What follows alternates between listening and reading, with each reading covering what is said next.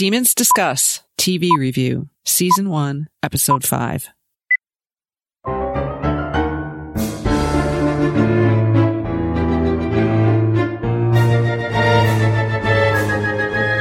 Welcome to Demons Discuss, the unofficial podcast about the All Souls universe and the topics that orbit it. We are your hosts, Angela, Jean, and Valerie. I'm Valerie. With me is Angela and Jean. Hello, ladies. Hey, everyone. Hello, everyone. Angela, what are we talking about today? We are talking about A Discovery of Witches, Episode 5. We're going to delve further into the story, and things are just getting good. Good. Really good. Oh, my God.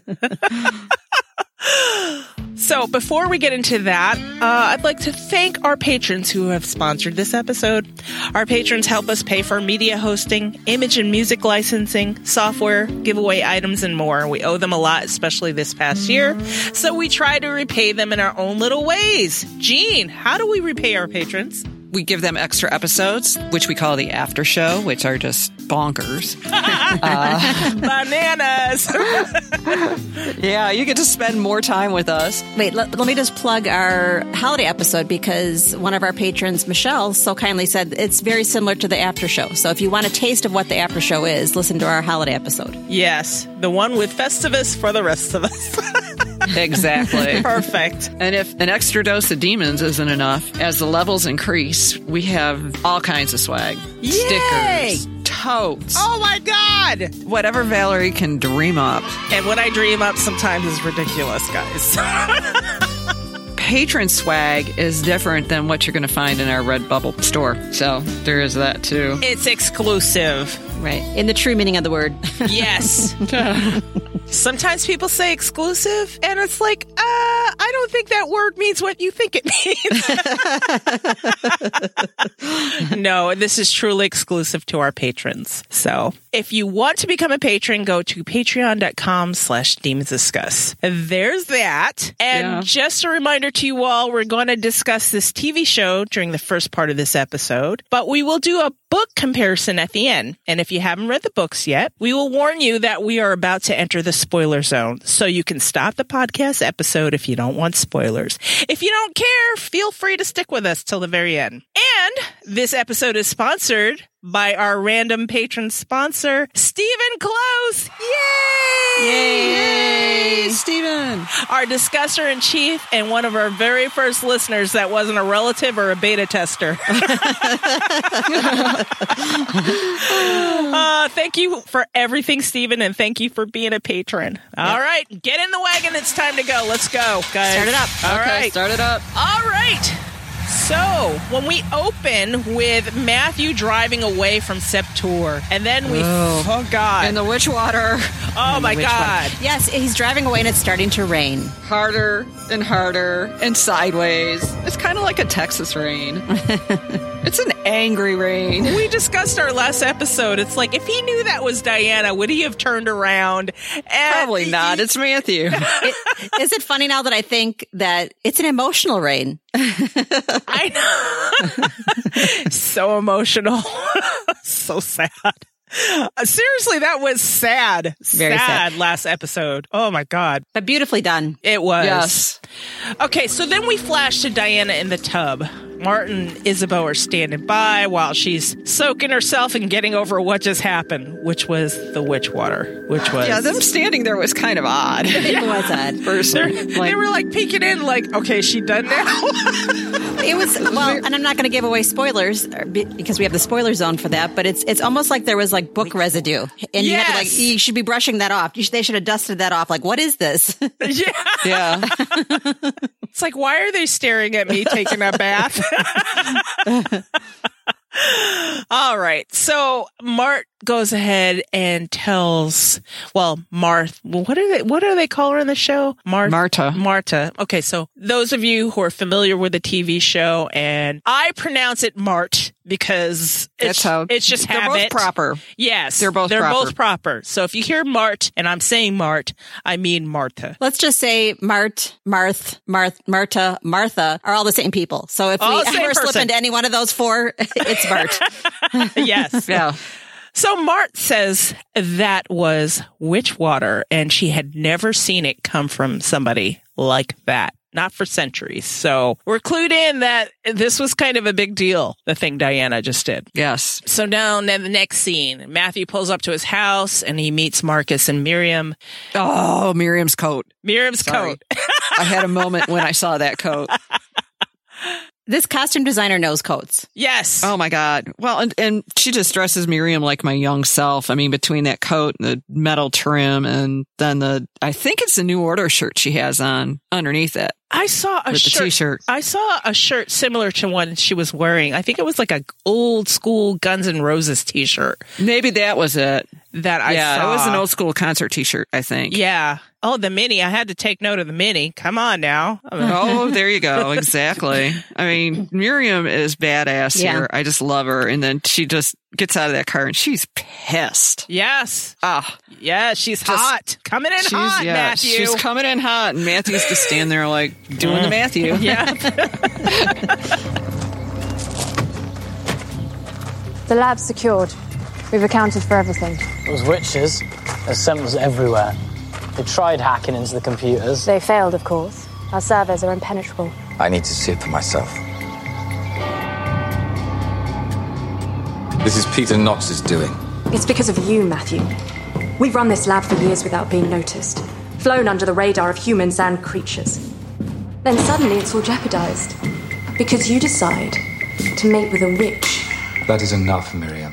So they give him a report on the lab being broken into. Miriam tells him that they weren't able to get into their systems and the lab is essentially secure. So Matthew's pretty upset and he's like, oh, this is Peter Knox's doing.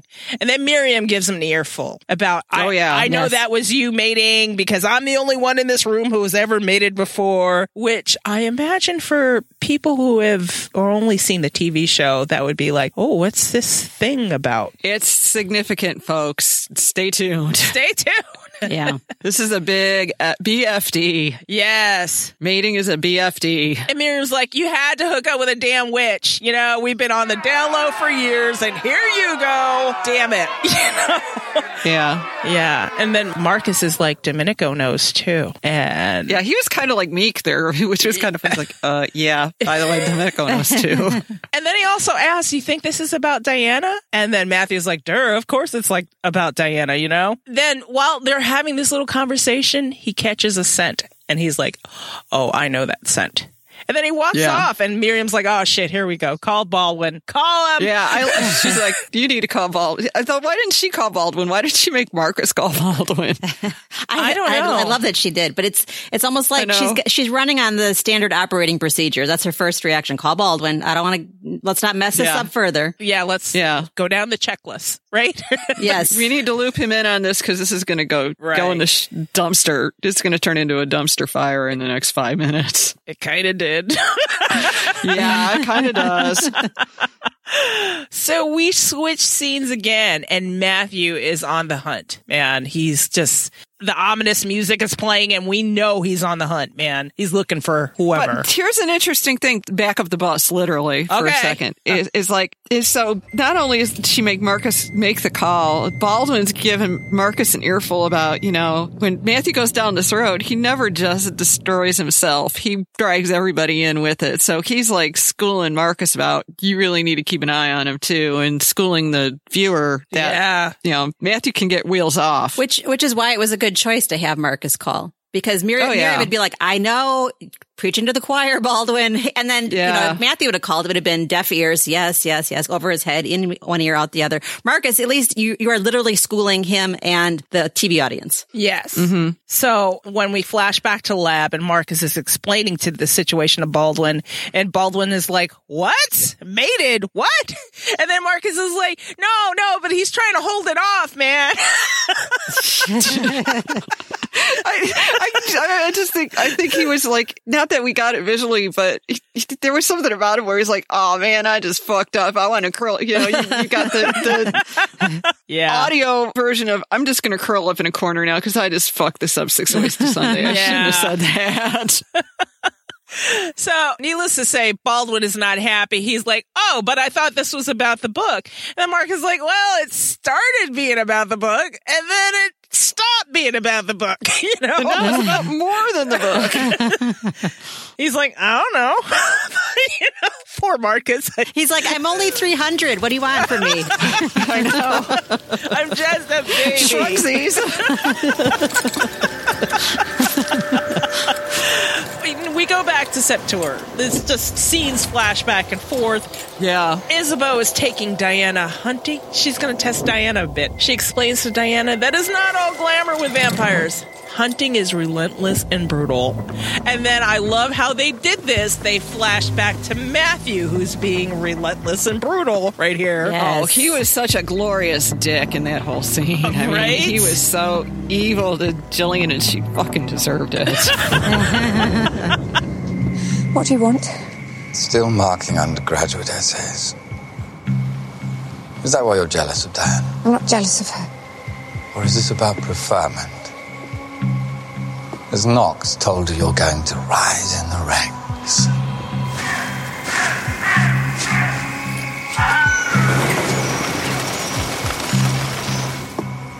Why did you break into my lab? I smelt your scent.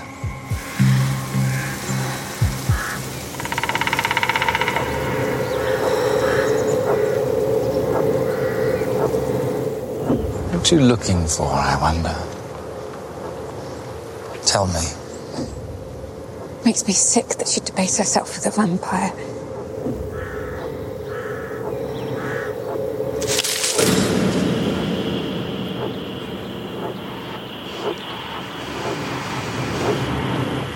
He was right. Assuming your kind are wiped from the face of the earth, the better. She had it coming.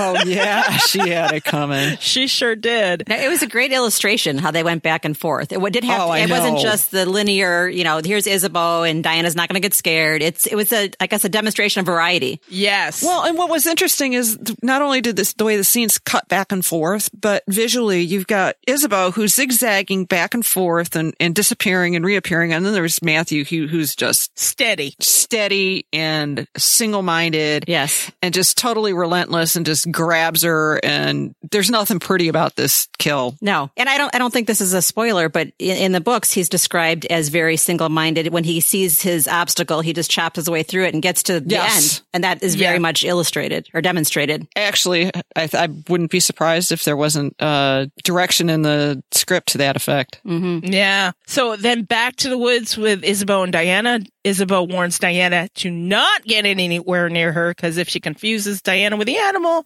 she may just eat her, you know? So stay away from me. And then we go back to Matthew's hunt and we see him pacing Jillian. It felt like hours till she turned around and realized. The camera work was beautiful, though. You just saw him as a little blurry figure in the back. You're like, oh, my God. Oh, yeah. Yeah. But I love how Matthew, when he finally confronts her, he dresses her down verbally. Mm-hmm. Oh, he was just so mean. Yes. Like I said, he was just such a glorious dick about it. Yeah. He just played with her and got under her skin, and she deserved all of it. It's like jealous and, oh, look, you're still marking papers. It was just so dismissive. Mm-hmm. It was manipulative, like Peter was manipulative. He was pushing all of her buttons. And, right. You know, but he wasn't nice about it. Peter was like that sickly nice about it. Oh, yeah. There was no doubt that Matthew was upfront about what he was doing. He was just like. And it was no mistake that it was in defense of Diana. It wasn't like he was acting on an impulse and he needed human blood or he wanted to kill someone. It was all about Diana still. Oh, yeah. Right. And all the while we're doing this, we're flashing back to Isabeau and Diana's adventures. Both Isabeau and Matthew are about to strike. I think Isabeau goes for a fox. Yes. I could help flash back to our own podcast episode where I'm like, she's going to have a crunchy snack. Oh, yes. You know what? That's what I thought of when I saw that scene where she's just wiping her mouth, you know? Yeah. So, you know, Isabeau has another snack, you know? But what was so funny is instead of with it being the fox is like you've got the visual tie-in to Jillian with the red hair. Yes. Yep. Yes. I mean, that was just super clever in the way they had her in a floral floor print dress, which that seems to be the go-to for her with the costume designer, but it also kind of evoked the whole idea of the forest too. Yeah. So the way they subtly visually tied those two scenes together was just both flora and fauna right there. So Isabeau gets her fox and Matthew goes for Jillian's neck. And I was like, oh, shit, here we go. Because we hadn't seen Matthew do this. While he's sucking on her blood, he's getting some information. He's seeing everything Jillian did in the lab, including taking pictures. I like that effect they did. Yes. As Jillian's blood supply was depleted. So was the information flow was all wigging out towards the end. And here we are again, the second or another demonstration of how you can get information from the blood for the TV viewers. Yeah. Yeah. It's not a one-off. Finally, Matthew's had enough and he drops her. And, I know. That was like thud. And, he didn't even worry about the body. That's what was hilarious to me. I was like, oh, you're just going to leave her there? And he's like, oh, well, let me grab her phone right quick. And then he walks off and I'm like, oh, okay. Well, yeah. Yeah, he has no handler to clean up after him. No. Yeah, he was going to call in the cleaners, I guess. I don't know. It's like, don't you have people? Marcus. Poor Marcus. Yeah, Marcus just got reamed out in the first episode for leaving James in the middle of the street. But I've said this on Twitter. I'm like, don't do as I do as I say. And Deb is like, absolutely, that's Matthew. Yeah, exactly. So back to Isabeau and Diana, and we catch Isabeau mid-bloody snack. And Diana's not phased. She's not like, at all. No. Yeah, she's like, yeah, okay, that's it. Can we go home now? This is the nature of vampires. Could you be with my son knowing that he kills? That hunting like this is the only way for him to survive? If you're trying to frighten me away from your son, you failed.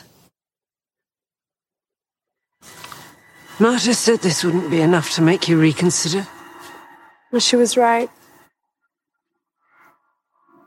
Can we go home now?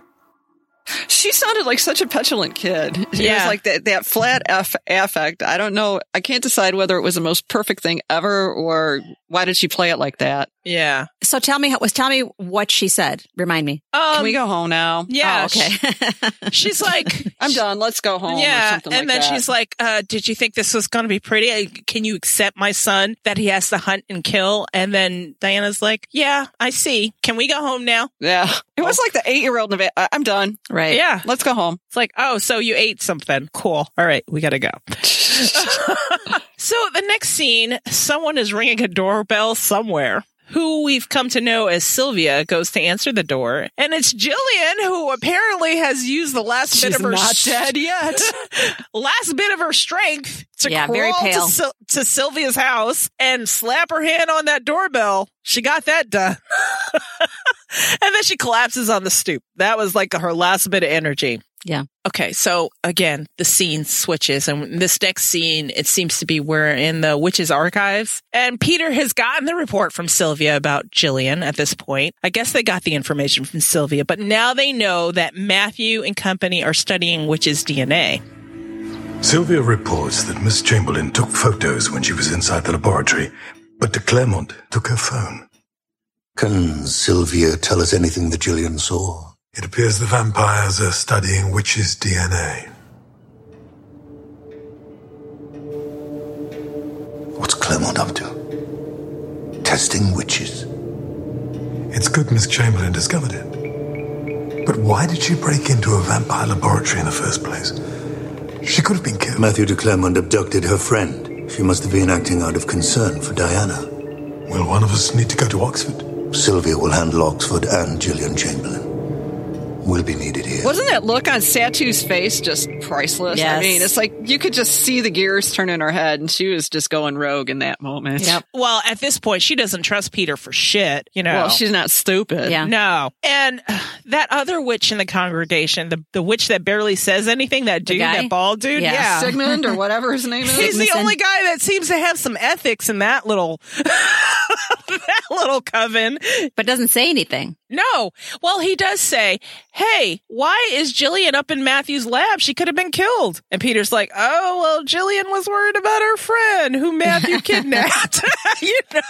Peter's just being dishonest. And Satu's side-eyeing him the whole freaking time. She knows that Peter directed Jillian via Sylvia to go snooping. Right. Peter isn't even honest with this other guy witch. I call him the guy witch. What's his name? The guy witch. The ethical witch. The one guy that... Yeah. That guy. So the other dude is like, will one of us need to go to Oxford? And Peter's like, nah, Sylvia will handle it. We need to be here. Nothing to see here. You know? Right. Peter, he's a terrible person. He's horrible. Even more so here. He is, but just the acting is so fantastic that makes us feel that way. I know.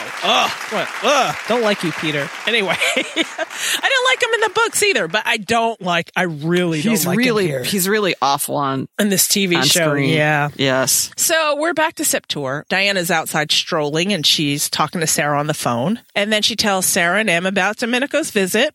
Yeah, and they knew who Domenico was as soon as that name came over the phone. They're like, shit. Then Diana pops on and says, yeah, how come you guys didn't tell me about the Covenant? I mean, you kind of left that out. But Sarah's explaining why she didn't bother telling him you didn't care about magic. And Sarah had a good point. I mean, she had an excellent point. It's like, even if I would have told you, you would have been like, shit, I don't care. Right. She would have gotten good. Let's go home. Yeah. Because that's, at this point in time, that's how she Diana would have actually been 8 years old at the time. Yeah.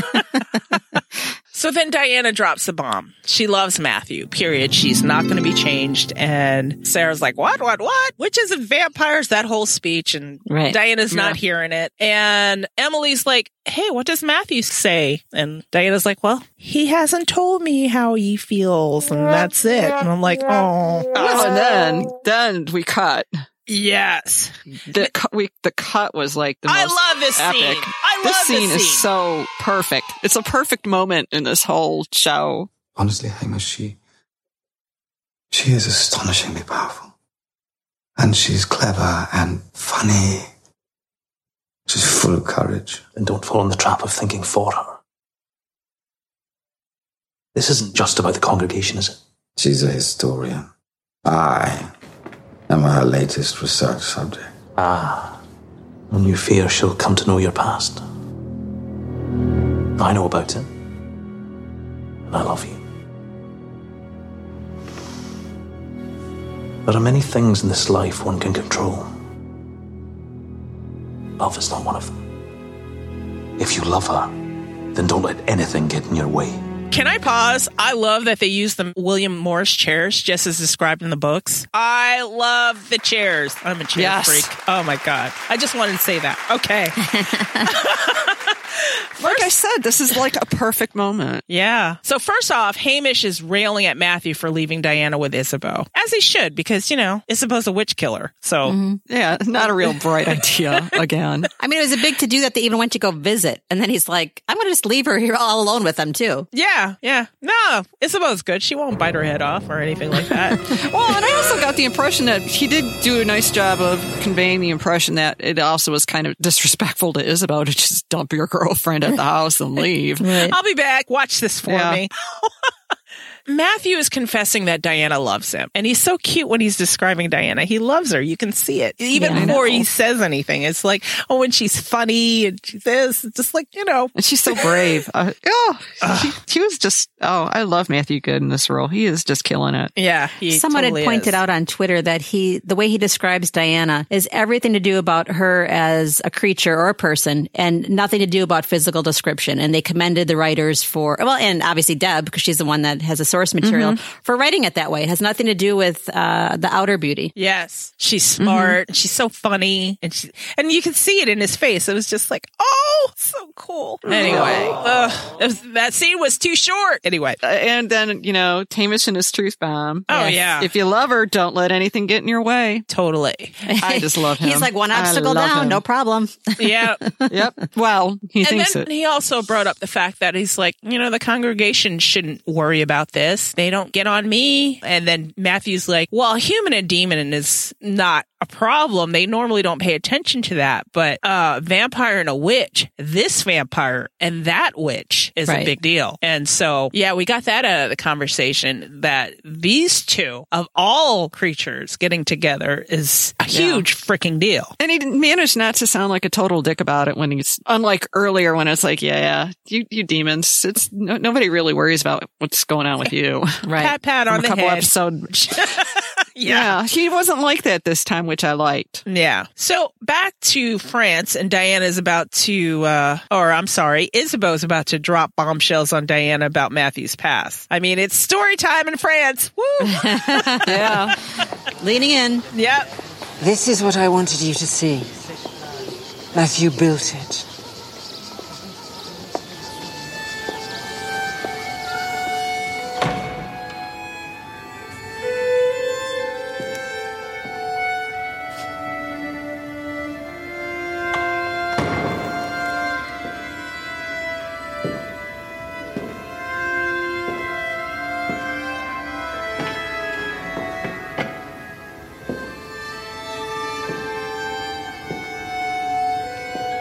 Peace.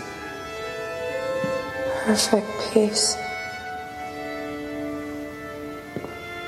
Blanca and Lucas. Who were Blanca and Lucas? When Matthew was human, he had a wife and son. Yeah, I've got a lot to say about this in our spoiler section, so. Yeah. So she takes her to the church that Matthew built, and Diana notices the tomb. And then Isabeau just launches into the story about Blanca and Lucas. And Isabeau kind of sticks it to Diana. Hey, you won't have a baby with him. He can't love you he's not going to love you the same way. It's like, wow, this is like not nice. Right. And Blanca was his one true love, and he hasn't mated since, and that's probably why. And he probably won't mate again. And she's just poking her every which way. She's testing her. Yeah, I was going to say, they're all about tests. Yeah. Mm-hmm. And taking her to the mirror and realizing the situation. Look in the mirror. Look at what the situation you're in. You know, is this what you want? This is the reality, because I'm not going to sugarcoat it. Yeah. And he probably won't mate either. It's forever. It's like, oh. Yeah. Then the story keeps going on. It's like, yeah, and by the way, you sure you want to spend your life with a suicidal hot mess? Right.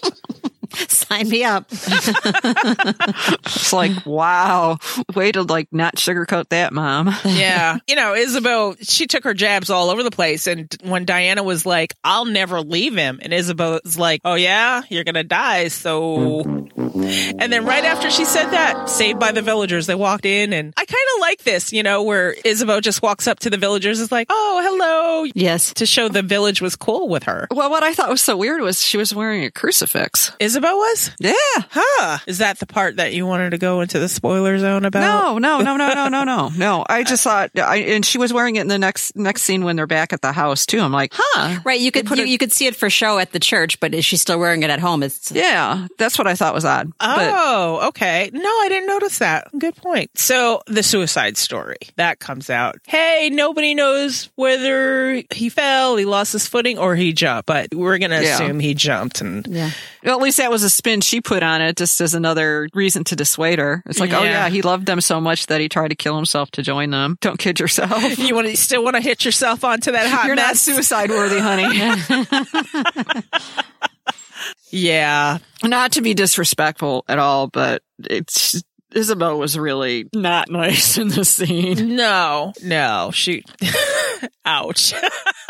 Yeah, it was. That was a big ouch. In all fairness, she held it together for so long. I mean, and that was her opportunity. Yeah. It really, because it was unfair what Matthew did to her, bringing Diana and then leaving her with her. And she could have, you know, she was entrusted with looking after her safety, her physical safety. And maybe she's seeing this as, well, I'm looking after her mental safety too, making sure she's prepared. Yeah. Well, yeah. That's true. Well, and on top of it, not only did he like drop her off there and run off again, it's also kind of like, oh, wait a minute. There was no disclosure as far as like how crazy town her situation with her powers was. Right. It's like, surprise. I mean, and Matthew thinks he's doing everything for the right reasons. So I'm doing it for Diana. So who can argue with me? But he doesn't have any regard for anyone else. No. Nope. He's very tunnel vision. He's got his blinders on, and he's like that in all things. All things. So. Yes. Well, what I loved here was the blatant foreshadowing, too. Expand on that. When Isabeau was talking to her about, are you not disgusted by what I did, to save him? Yeah. Oh, right. Turn him. Yep. Yeah. And then, and Diana was like, yeah, I would give my blood if I thought it would save him. So, yeah, there you go. Foreshadowing. Shh, don't say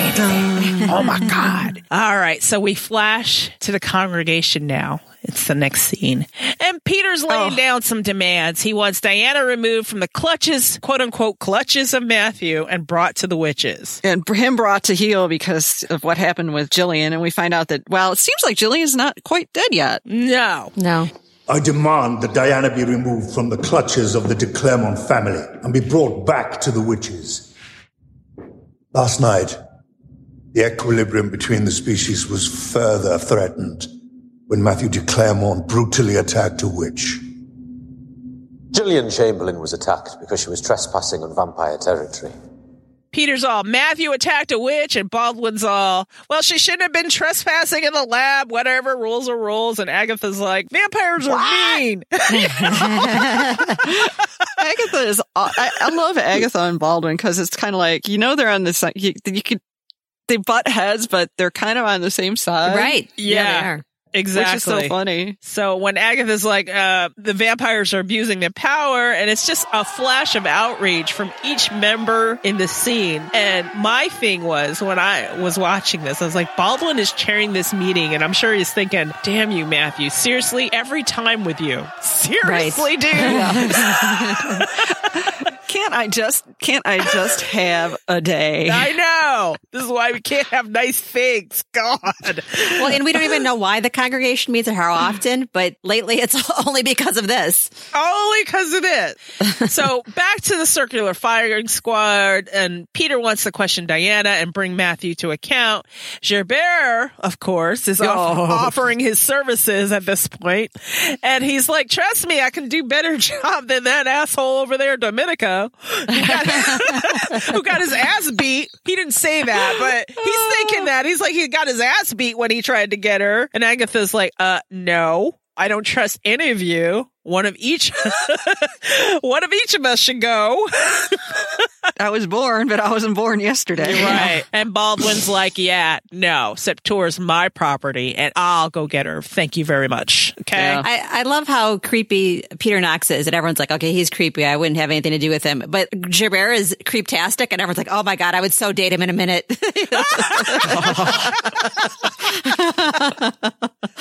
It's like, okay, keep me in your thrall, Gerbert. Right. Good Lord. Oh, dear. So Satu is just sitting there very quietly watching this all play out and making her own plans, man. She's just like, these motherfuckers here. So after this meeting, we see Satu waiting for Peter, and she's like, look, we got to open her up. Yeah. And Peter's like, no, that's bad. It's bad for her, bad for the witch who tries. I don't know why I know that, but I know that. Yeah. And then she starts talking about, well, have you thought about talking to Gerbert? And then he really goes off the reservation. It's like, have you been talking to them? And she's like, of course not. Nope. Not me. No, sir. And then Peter's like, you keep away from them. Gerbert has, he's had a witch in his thrall, and Peter's doing everything he can. And Peter's telling the truth, but for what reasons is he doling out this he's truth? telling the pieces of the truth that he feels like he wants to reveal. Yeah, totally. So now we're in a new setting altogether. We are with Nathaniel, and he's sitting with his new demon friends that he met on the forum. I love it. The demon dinner. Yes. So cute. His new demon friends. How cute. And they're all talking to each other like, oh, humans know about me. And yeah, the witches at uni are cool with me. And humans, they should be given the choice to either accept us or not. A couple of witches at uni know what I am. Well, there's a big difference between a couple of witches knowing what you are and all humans knowing. The congregation are running scared. The vampires and witches want to shut us up, keep us on the outside. They're afraid of us. They're afraid of what we might do if we come together, which is only natural. It's how we're supposed to be. And the thing is, not all humans are ignorant when it comes to us. Really? What humans are we and it's just that, about? like, I've got mates at uni and they're fine with it. I really like that one guy. The bigger guy sitting next to him? Yeah, the big guy. Yeah. He's like, I don't know what the big deal is. I don't know. But Sophie shows up. Wait, before we go into that, can you guys explain for the TV viewers what, because I see that nonstop on Twitter or wherever. What are demons? What's so special about them? They don't have any powers that it's discernible. Demons are very, they could be hyper-focused.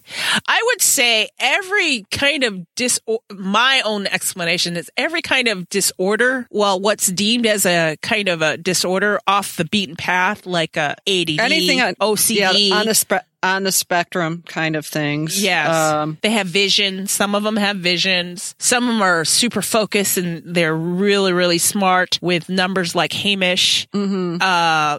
Anybody talented as far as art. Music. Super talented. Like to a level that you watch and you're like, I cannot believe this is coming out of this person. Like Prince. Yeah. Prince is a good example of a creative demon. Playing all those, or Michael Jackson, who could write songs in his head without being able to play an instrument. Just for me, Steve Jobs. Savant yeah. type things. Yes. Steve Jobs was a demon to me. Total. Yeah. People who don't think in, I hate to say normal, but in conventional. Thank you. Conventional accepted ways and methods. You know what, Gene? I was thinking about this. Our last episode, we were discussing Elon Musk and you said he's crazy. And I'm like, he's a demon though. Totally a demon, this guy.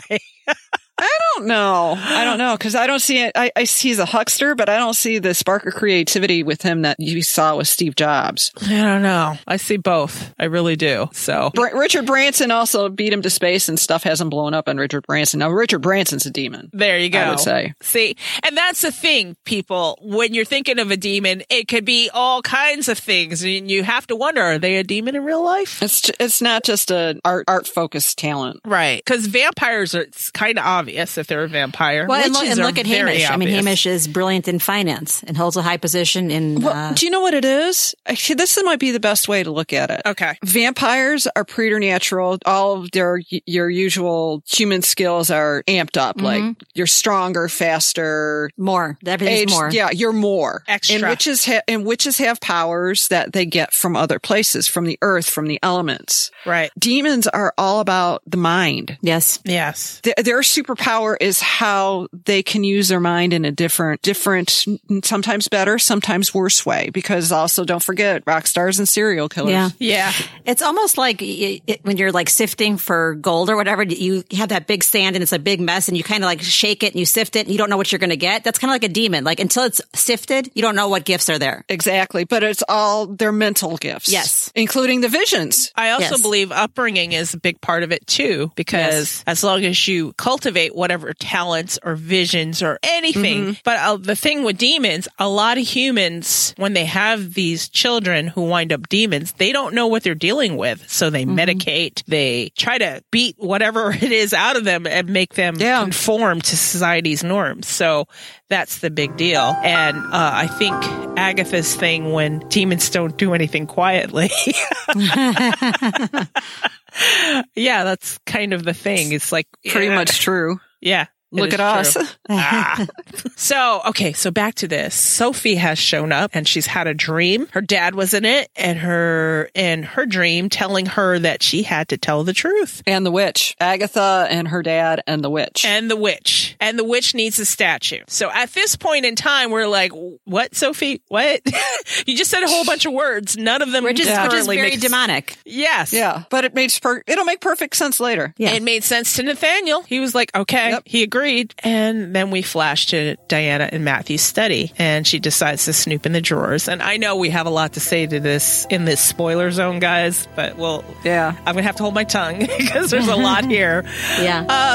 She finds the block that probably belonged to Lucas. It was an old block. Wooden block with an L carved in it. And then she gets into the drawers with the seals. And then she's thinking about Matthew. And then we flash to Matthew, who appears to be thinking about Diana by sniffing a single hair. There's that stocky stuff you like, Gene. I know. I love this whole sequence in the lab. I thought it was just very swoony. Yeah.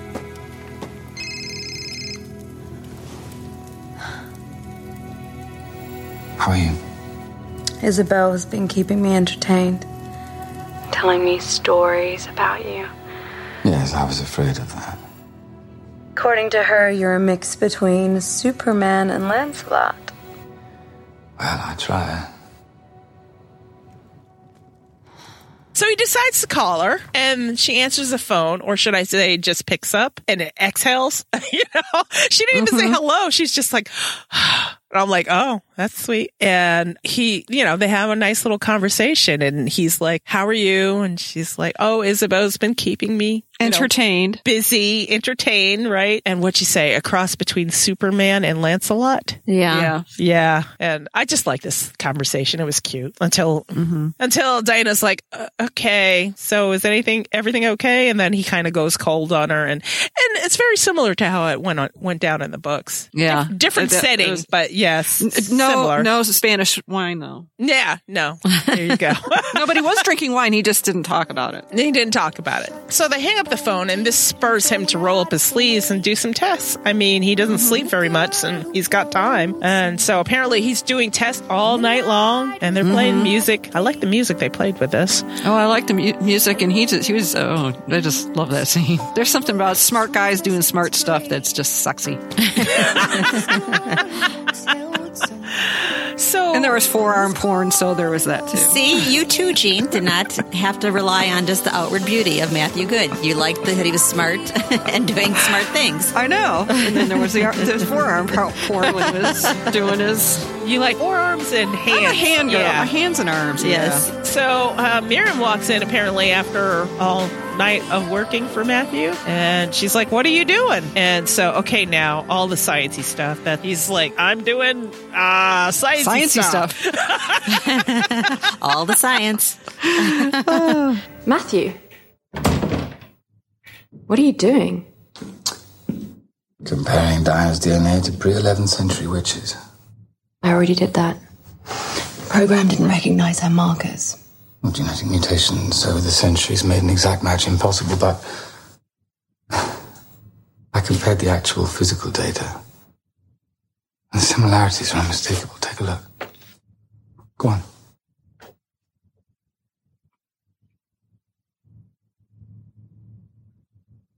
How is this possible? Everything before pointed to species decline. This changes everything. Everything. So in the end, he says, this changes everything. So they're going to run the tests again. And next thing we know, Matthew has got in the Tesla and he's in super speed mode. He's headed back to Septor. And then next thing we know, we're in Matthew's bedroom. Diana's sleeping. Mart's open up the curtains and saying, hey, Matthew's headed back. That was quick. Okay. Yeah. Good morning, Diana. Matthew called for you. He's on his way. What are you going to sleep forever? Come on. I miss the one thing I missed was her sitting in the chair waiting. Oh, yeah. But we'll get to that at the end. So Mart's telling Diana, hey, girl, Matthew's headed back. And Diana runs outside. Matthew's walking up. And she's just like, say it. I don't know how I see. Okay, here's the thing. As a TV viewer, strictly TV, without the books, would you even know what's happening right there? No. Would you? Yeah, I'd have no clue. I don't think. But when he put his hand up, I think I had a clue because he's like, there's no going back after this. And you had a feeling it was forever. Yes. However long forever is. Right. Yeah, secret. It was very secret marriage kind of stuff. Right. And Diana's like, Isabeau made me understand. And I'm like, okay. Did I miss that conversation? But I digress. No, and that was a good comment, Gene, about a secret marriage. Because now that you say that, when they put their hands up, it reminds me of the scene in Braveheart where they are getting married secretly and they put their hands together and wrap it with the cloth. The hand fasting. Yes. Ah, there you go. So they make their little vow to each other, and then he says, "Diana, I love you." They kiss, and I guess you may kiss the bride. Yeah. Isabeau's witnessing it, and I can't tell whether she's happy or not. I think she's just like, okay, I guess this is done now. Time to strap in. It's not going. Yeah, it was kind of like Baldwin on the phone. Yeah. was like, oh shit. I don't think they're gonna do it. They're not gonna do it. They're doing it. Oh my God, they're doing it. Oh my God, they did it. I was thinking of like Phoebe on Friends, where she goes, "Oh no." That's what I was thinking of. Like, that's what Isabeau was saying. Oh no, here we go. So they walk in, and Isabeau's like, "Do you know what you just did?" And yeah, apparently they do. But I don't know to what extent Diana really knows how far this is going to go. Isabeau tells her, the de Clermont women defend themselves, and you'll be no different. And I thought that was perfect. Yep. Yes. Okay, so now we're back in Venice. Oh, and it looks so beautiful. So beautiful. Satu's on her way to go see someone. We figure out it's Gerbert pretty quickly because he's with his brass head, Meridiana, and she's telling Gerbert there are two witches, one light, one dark, one's pretty close. And then enters Satu. I guess fuck Peter in her mind, right? Man. She's like, whatever. That whole statuary hall, statuary hall. God, I need more coffee. But that was just such a beautiful shot. That palazzo they were using at night just looks, talk about eye candy. And then we go back to Septour. Isabeau's pretty shook. And she's like to Mart, hey, you think lighting fires and pour the wine's going to help them out? And Mart's like, oh, no, don't worry about them. She loves him. And, she'll figure out a way to use her magic. And Isabeau's like, she better get to hurrying because she needs to quit pretending to be a human. So I was like, okay. Quit acting like a human. Right. Then, okay, so now we're up to this scene. Matthew and Diana are up in his room, Septour.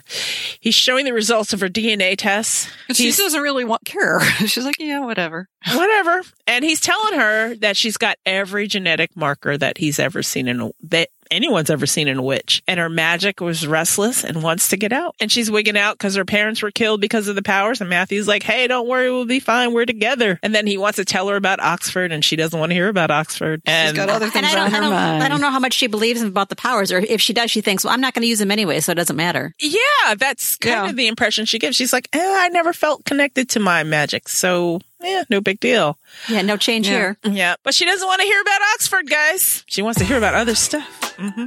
She's got other things on her mind. So, the bundling. Can we just discuss this a little bit? Sure. You know me. I'm just going to say this. He knew all the buttons went straight for him because that was damn quick. Yeah. The French bundling is very efficient. Yeah, I was going to say, I was kind of hoping for a little more like foreplay there. Yeah, no. He just went for the main event very quickly. Right. And she quickly. And she was cool with it. So I kind of like that they were giggly about it. I'll be honest. It was like very, but I mean, they were having fun. Yeah. It wasn't like all swoony and stupid and over the top. They were having a good time. Mm-hmm. Yeah. Yeah. It's quick. A moment of reprieve, literally. Yeah. So, although I do question when they blocked that scene why she was like pushing on his face. That was kind of strange. I wonder if there was a sense of did they or didn't they here. Yeah. I think so. Maybe. Probably. I don't know. Did they or didn't they? Stay tuned. Let's see. Well, I can tell you at this point in the books we're going, did they or didn't they? Yeah, that's true. Well, and I loved how, I mean, to back up the bus a little bit, the whole scene with his palimpsest on his body. Yes. Oh, with the scars. I just love that with the scars. And I guess they had to make him a little more obvious for TV. Yeah, true. Yeah, that's true. But they made the point. They did. I liked when she said, I just want to hunt down anybody who ever hurt you. I was like, oh, that's sweet. All right. So now we flashed into another scene. Oh, yeah. The club with Domenico and Juliet. Yes. Yeah. That was great. Those two have some of the best scenes. Massive chemistry. Chemistry is crazy. I have shipped them. Yes. I'm like, it was a short-lived ship, but it was a ship nonetheless.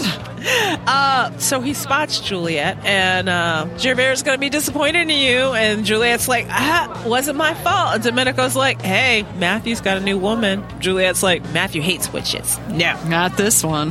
Matthew's mine. And Domenico's just poking her. I mean, there's so many people like picking at each other in this whole adaptation. I just kind of love it. Yeah. He's working his own angle as far as using Juliet as a tool to get to Diana. Oh, yeah. And failure right here because she refuses to do it without Gerbert's permission. She walks out and Domenico's like, damn, that's not going to work, you know? Right. Yeah. So, that music on that scene was perfect. Yes. Yeah. So we're back at Septor, and Diana wakes up and decides to give Matthew a kiss. Guess they had a good night of bundling.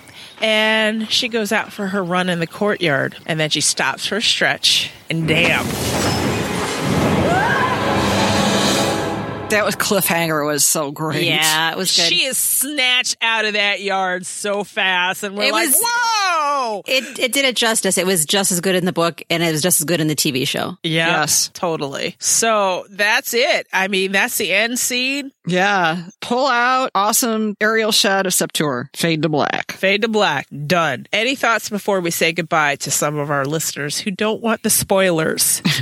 Damn, that was a good episode. It was a good episode. It was. But not for the obvious reasons, like, oh, everybody's like, oh, the Blendingling episode is going to be so great and da-da-da-da-da. It's like, that was just a couple minutes it was of it. everything else. Yeah. There was the hunting and in the new stuff, the stuff in Venice. It's like, right. It's not any one thing. It's the momentum building that just happens with every single episode. Yes. Flowing now. It's going. We're going somewhere. Okay, guys, we're going to head into the spoiler zone. Yep. Those of you who don't want book spoilers should stop the episode now, and we'll say goodbye to you. Bye, guys. We'll talk next week. Goodbye. Give him a demon kiss, so there you go. So you don't feel left out. Right. And the rest of you, stick with us. After this break, we'll go into the spoiler zone. Find this show wherever you listen to your favorite podcasts. Contact us. We are at demonsdiscuss@gmail.com. Leave us a voicemail, 360-519-7836. Or leave us one on SpeakPipe, speakpipe.com/demonsdiscuss. Hit us up on social media, and we are at Demons Discuss or at Demons Domain. Join our Facebook group, Demonic Discussers. The keys to get in are in the show notes. And if you're listening on your mobile device, click the description. It'll be there too. Become a discusser. And there are 2 ways to do that now. And if you're in the U.S., text ADOW as in ADOW, as in a Discovery of Witches. So text ADOW to 444-999 or visit demonsdiscuss.com. Scroll down, fill out the form, and spam our code, and that's it. You're a discusser. Visit our main site, demonsdomain.com, to see what we're up to. And if you like what you hear, leave us a 5-star review on Apple Podcasts. Keep Angela alive! So who wants to start with their book, What the Fucks? That's the only way I can put it. Well, I'm going to start with I'll start with my big one, and it has a lot to do with Isabeau all the way around. I mean, I just wish Lindsay Duncan wasn't playing her so cold, because I think that the Isabeau in the book, there's a little bit more, even at this stage, there's a little more vulnerability and fragility there that I just don't get the sense. Maybe it's just me, but she seems to be playing it the cold grande dame matriarch. I did not have a sense of warmth from Isabeau until after she smacked Matthew in the face and said, "How dare you? You are my most beloved son." And then when she grabbed Diana in the books and kissed her on both cheeks, that's when I started to feel warm from her. Yeah. Reading it, I never got the sense that she was warm. She was always...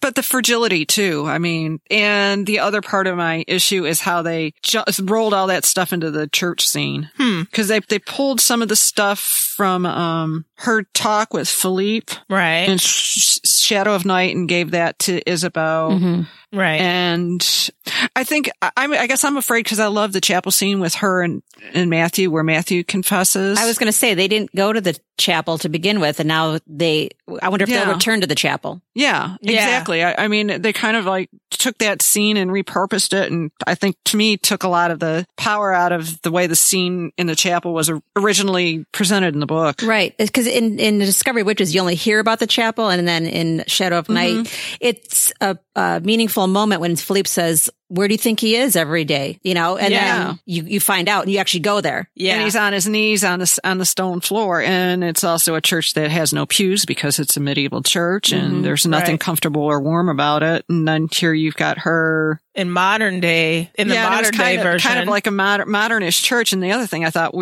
she lit a candle and she's wearing a crucifix. And it's like Isabeau in the books was never one, it never seemed to be one to even pretend she was anything other than pagan. Right. So I thought that was kind of an odd note. Ah, okay. So I was surprised that they brought up, and I guess maybe you have to, for TV viewers, but brought up Miriam bringing up the mating. Yeah. You know, calling it right to the forefront that it's mating and you don't get to, and she would know, you don't get to choose, who you mate with. So for her to say, well, I can't believe you've mated with a witch. Well, maybe it is a little bit incredible, but you don't get to choose. And Diana says as much later on, you don't get to choose who you love. Yeah. Well, but the other thing is maybe they've never seen cross species mating. Yeah. Like that too, which is like another reason for her incredulity. Yeah. If you've never seen it before. The books, they were talking about his behavior in the library and stuff, which granted here, we didn't get to see a lot of that with the shielding and how she goes through she's exhibiting mating behaviors. Yes, true. Because we didn't get those visuals early on for her. So they just kind of had to throw that in where they could. Yeah. Yep. Okay. Here's the big one. All right. Jillian.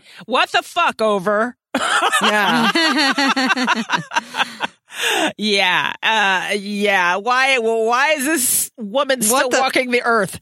What's going on? Yeah. What the hell is going on with that? I definitely like the book version better, where it was definitive and he'd left her for Knox to discover. Like, I know it was you. Yes. It was far more elegant. Yes. His bloody calling card. Yes. Well, bloodless calling card. Yes, this is true. This is true. And we didn't find that out till late in the books too, where Miriam's like, yeah. Yeah, he killed Jillian. And then M's like, what? Killed Jillian? Oh my God. So we've got a lot of information in these scenes, and it's like, okay, what are they saving Jillian for? What purpose does she have? Nothing, I guess, but we'll see. It's funny how they kind of kill people off, but don't. I mean, Jillian was like on her deathbed. Juliet, yes, for all intents and purposes, she was nice and crispy, but they never went to go look at the body. I have to see it for myself that they're dead. I know. Confirm this for me, people. Right. Could she heal from that? There's always a question there, you know? We've seen too many episodes of Days of Our Lives to think otherwise. I know. It's like, oh no, she's coming back. Thank you. I need to see a body. There needs to be a funeral. Yes. My thing is, Peter is a villain's villain, like full-on Benjamin style villain. Yeah, there's nothing good about him. Awful.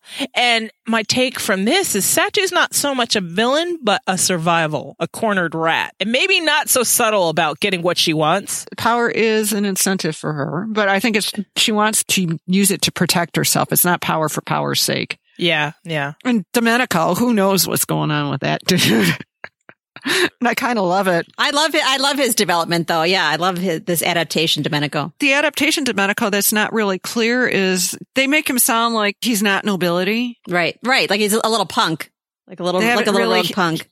Yeah, but it's like, yeah, you know, but he was the Doge, right? Which is like kind of the opposite of the punk. Right.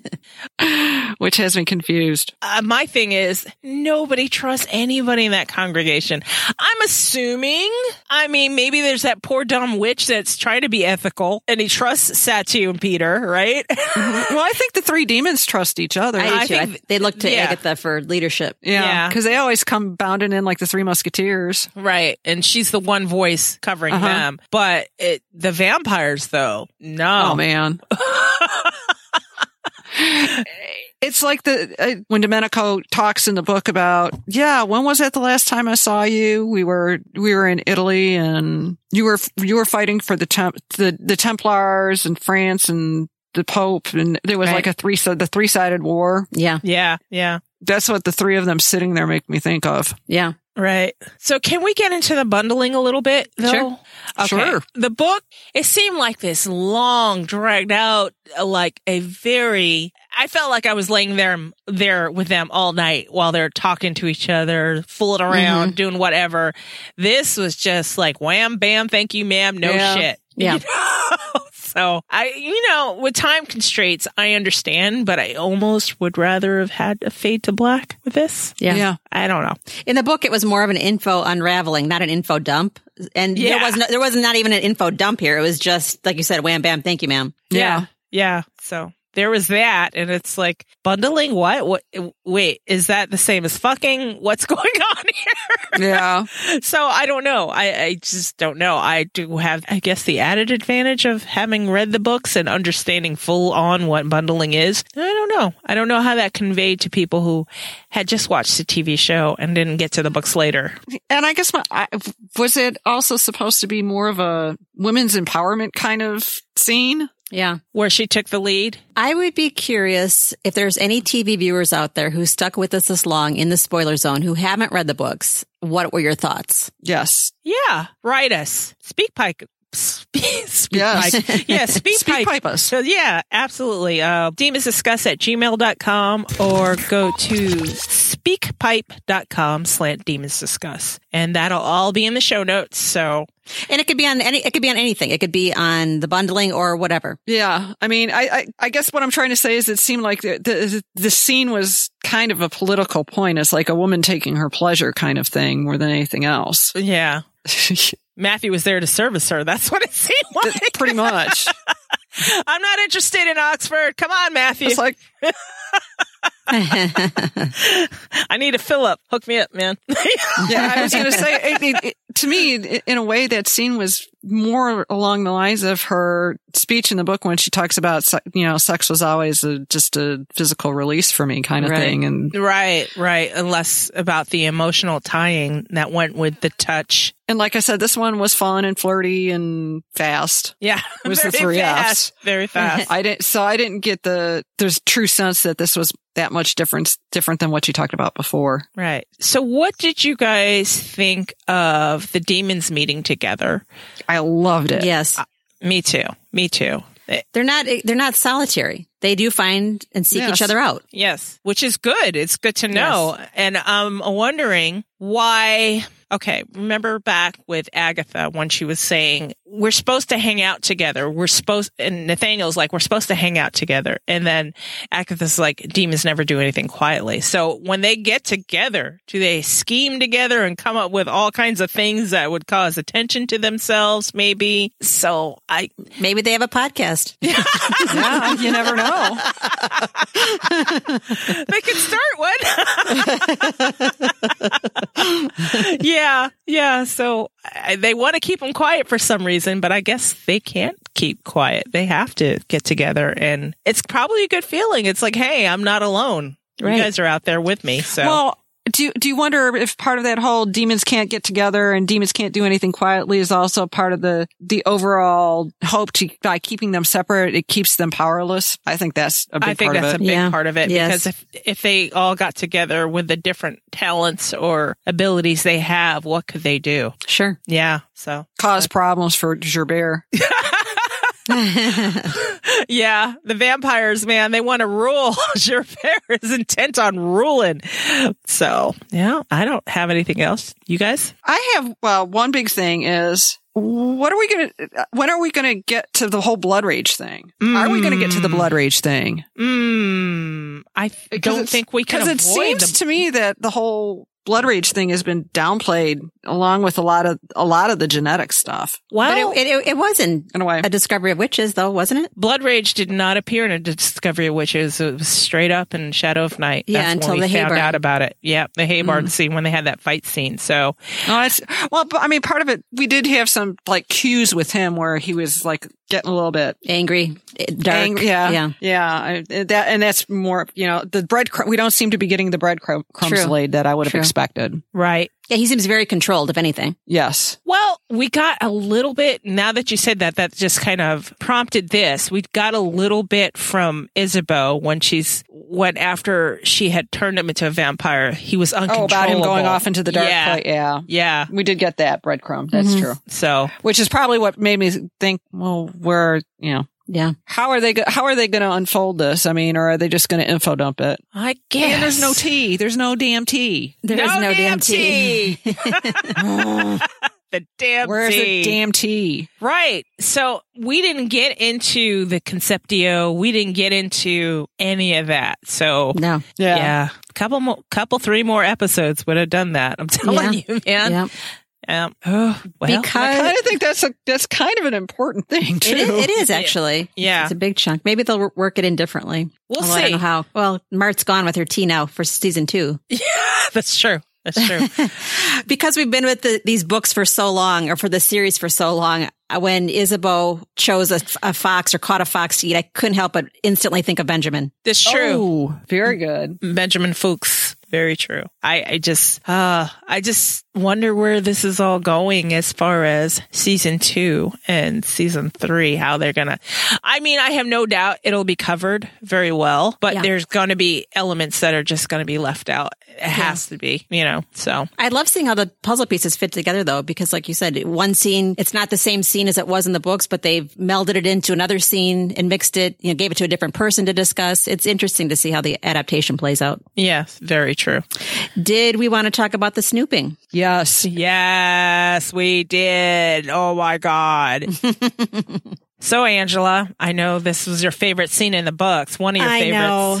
It's just how the yoga scene was for Allie, how it was like 5 paragraphs or 5 pages or whatever it was. And it was like so info-packed. So was the snooping. I mean, it was just, you found out history of the de Clermonts and of Matthew individually and of Philippe and of just how intertwined they've been in history. And it was much more abbreviated in the adaptation. Yeah. And we lost the vision too. Yes. Her visions. She opens the drawers and sees some seals. What does that mean to the average person though? Right. The Knights of Lazarus. And she says the Knights of Lazarus of Bethany. Right. And I love how she was wrong in the books at first. She's like, oh, that's the 16th century. Then she's like, oh shit, it's Matthew de Clermont's initials. Yeah. Right. MDCL. Right. Oh my gosh. So I don't know. I just kept thinking of the Beauty and the Beast scene where Belle's going through the library like you described. Yes. I mean, she finds out so much just by looking at the spines of the books, and you don't get that. Like you said, it's just a quick open the drawer. She knows what it is right away, and boom. So does the TV viewer. You kind of lose the sense she has, that building sense of, wow, I'm in love with a man who has lots and lots of secrets. Don't you think they could have done, I mean, of course, I love the ledgers, but don't you think they could have done it like in a 60-second, like, boom, boom, boom, boom. She found out all this stuff. Like kind of like an info dump, but like I don't know. An unraveling. Yes, an unraveling. We discussed that on our wish list all the way back to episode 5 of our podcast. Yes. Oh my gosh. So, of course, for me, I would want the ledger scene not to be cut. I mean, it doesn't have to go into detail like numbers and get all nerdy, but just her discovery, her snooping and the seals. Matthew's library. The one where and discovering the seal. The one where she found out that the Knights of Lazarus has absorbed the Templars. Yes. Yes, but it was so precise, and it was like a trail of breadcrumbs in the book that it was like it wasn't just one epiphany. It was something that led to the next, and I don't know how they're going to do it in the series. It could be done very easily visually. I think you could get through it faster visually as she scans the shelf and just has this voiceover a visually thing, with a voiceover explanation. That'd be perfect. There, look at us solving all these TV problems. I mean.